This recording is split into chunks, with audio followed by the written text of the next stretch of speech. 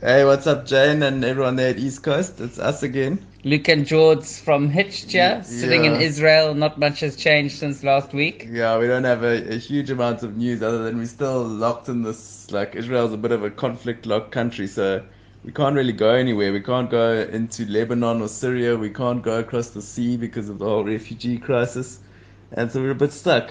Yeah, we thought we'd have more time to look for a boat, but with taking the jobs because it's so expensive here, we don't actually have that much time to walk around and look for boats. Yeah, and we've already been in Israel. This is we're going on our third week now, so Yeah, but we've got a few more leads. We're following up with the boats, and yeah, we're actually not so sure what to do. So we've even got polls out on Instagram. It's at hitch.series. So if people want to contribute to what decisions we should make, they can go check it out there. yeah.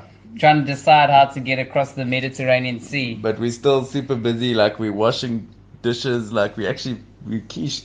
We've just done like a 5 month trip, and now we're washing dishes every day to try and Yeah, survive we, in we Israel thought because it's expensive. So we thought Israel was going to be a nice break, but we've just yeah. quickly taken to the kitchen. But We're basically very talented dishwashers, apparently. yeah, Everyone's we're raving about our realizing services. yeah. So if there's any ladies out there, Luke's available. Yeah, yeah. Yeah, If very anybody, I've actually been trying to get Ellen to hire me as a dishwasher, but she's yeah. not biting, so I don't know Yeah, what to he's do. very well house trained. Yeah, yeah. But otherwise, we've got two options at the moment. Option one is to take more hours. That'll be hard work, but we'll eventually get enough money to get tickets to take a plane, even though it's only like 400 kilometers, which is ridiculous. Yeah, or we quit the jobs and we really start looking for boat, just camping out at docks, but at the same time, that's not leading to anything at the moment, so we're not in a winning situation at all. Yeah, but we could use some help deciding. So if you want to pop over to the Instagram page, the two options is